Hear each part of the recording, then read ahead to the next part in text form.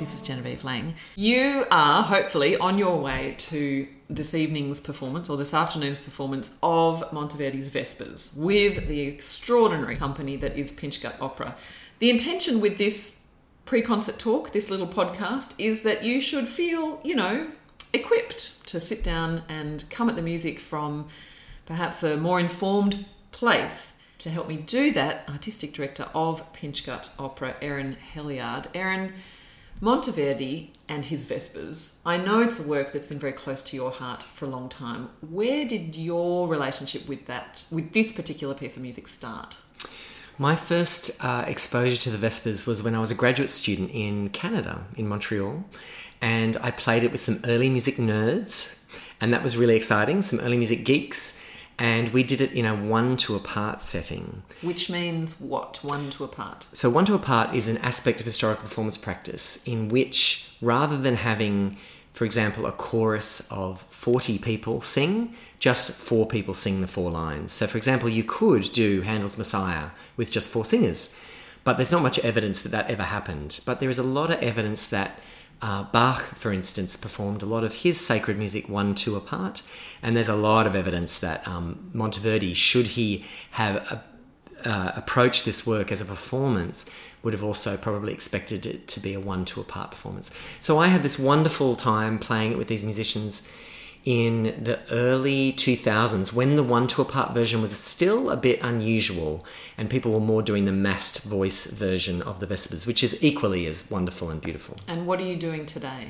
So for Pinch Gut's performance, which everyone is just about to listen to, is actually a 1:2 performance. So you can do the entire Vespers with just 8 singers. There is one movement that has 10 voices, but 2 of the parts are a sort of plain chant in very, very long notes. So it seems almost that you can't even sing them if you did have those voices. Rather, you assign those to instruments. 2 choirs of 4 and 8 singers all up. And then we've also got 1:2 for the broken consort, which is the name you give to a whole bunch of different instruments. So Monteverdi's quite clear in the score about it. We have cornetti, which are these beautiful zucchini-like instruments. They sound like the human voice, amazing. They don't sound like zucchinis. They don't sound like zucchinis. And then we've got some violins, the violin family, and also some sackbuts, which are like early trombones. So we'll talk more about the music itself in a little bit, but I wanted to touch on Monteverdi's life because he spent the first big chunk of it really not writing sacred music at all. He was working in the court of Mantua, wasn't he? That's right, yeah. And it wasn't really the best of conditions ultimately, was it? No, like many composers of the time, he seemed to have chafed under the onerous duties that were put upon him.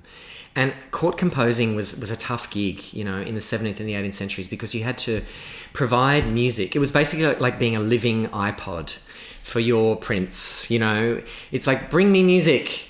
And it just Not had to that be music, exactly the other music.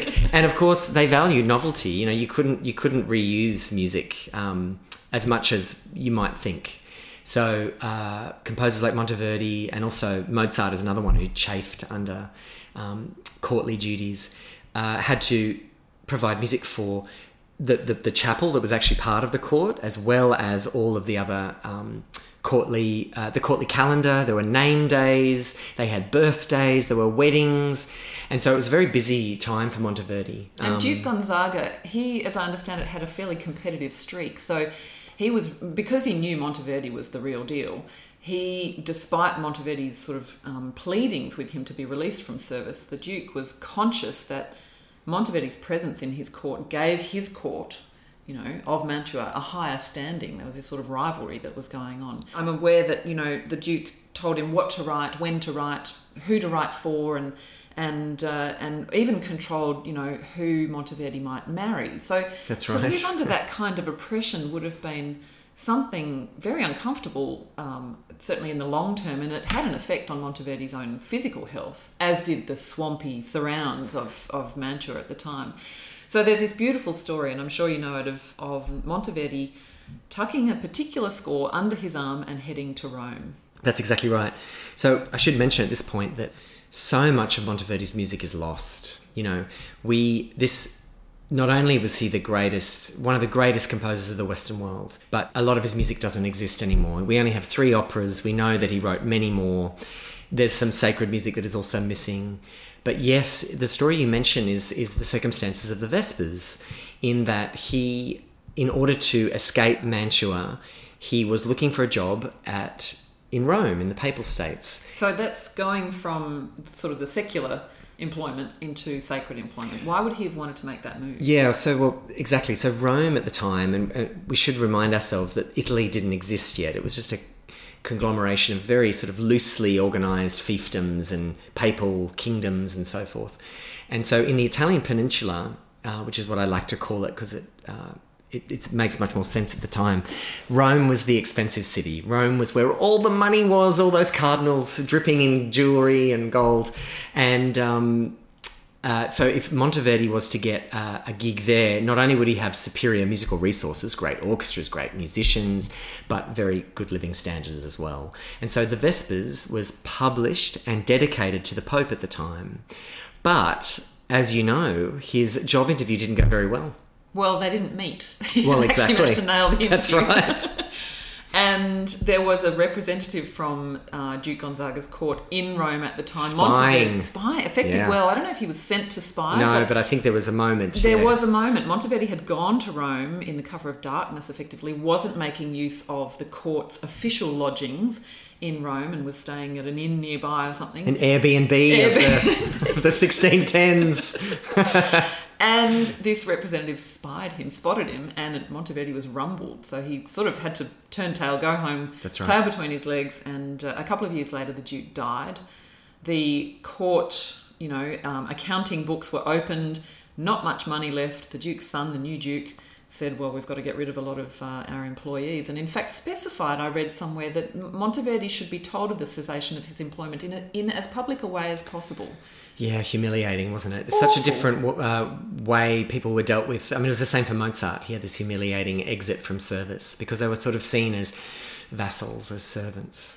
So then I guess Monteverdi was licking his wounds for about 12 months, and then another job opportunity came up. Where did he go? He went to San Marco in Venice. St. Mark's, one of the biggest cathedrals in the Italian peninsula at the time. Amazing place. I've never been to Italy, Genevieve. Did you know that? I know. No. I have never been to Italy. Always wanted to. Now, of course, COVID. I know. COVID-19 is hit, and I'm not sure when I will be able to go, but I've been in my head, and I know many of our listeners have probably been to Venice, and they've actually probably gone inside San Marco, but I've always wanted to, because, of course, it's an ancient building. It dates back for hundreds and hundreds of years, even before it had been, built for, I think, in the 1100s. So it was a plum job for Monteverdi. And yes, he got, I think on the strength of the Vespers, the publication of that is a bit of a calling card. He lived the rest of his life there. And of course, he also worked in opera whilst he was in Venice, and of course wrote The Return of Ulysses and Poppaea for public theatre, which was just starting up there in the 1630s. And now that you've raised the topic of opera, it's a beautiful way to just dive straight into the music. The opening of the Vespers, for me, what I'm looking forward to personally is the anticipation. I'm sitting in my seat now in Angel Place or in the Melbourne Recital Centre. Maybe I'll fly between to hear it twice. Please do. But I'm sitting in my seat and I know you're about to come out and stand the orchestra and take your bow and then turn back to the performers on the stage, raise your hands and begin this extraordinary moment. It's one of the most amazing moments in musical history, I think, the beginning of the Vespers. Here is an example of something that's recycled, and Monteverdi probably remembered his triumph earlier at the court at Mantua when he premiered the very first opera that we ever know. Monteverdi was the great innovator. Why I describe him as such a one of the greatest composers of all time is that he innovated in every genre he turned his hand to. So he invented opera, basically. And in innovating with opera, he chose to begin his opera with this amazing toccata or tucket, which is the beginning Orfeo, and he uses the same sort of busy motives in the beginning of the Vespers, but he then adds the human voice to it in this extraordinarily massive sort of sound, which stays on one tonality for quite a while with just all these busy moving parts in the middle. And it's quite spectacular. It's like a sort of enormous palette that you see in front of you.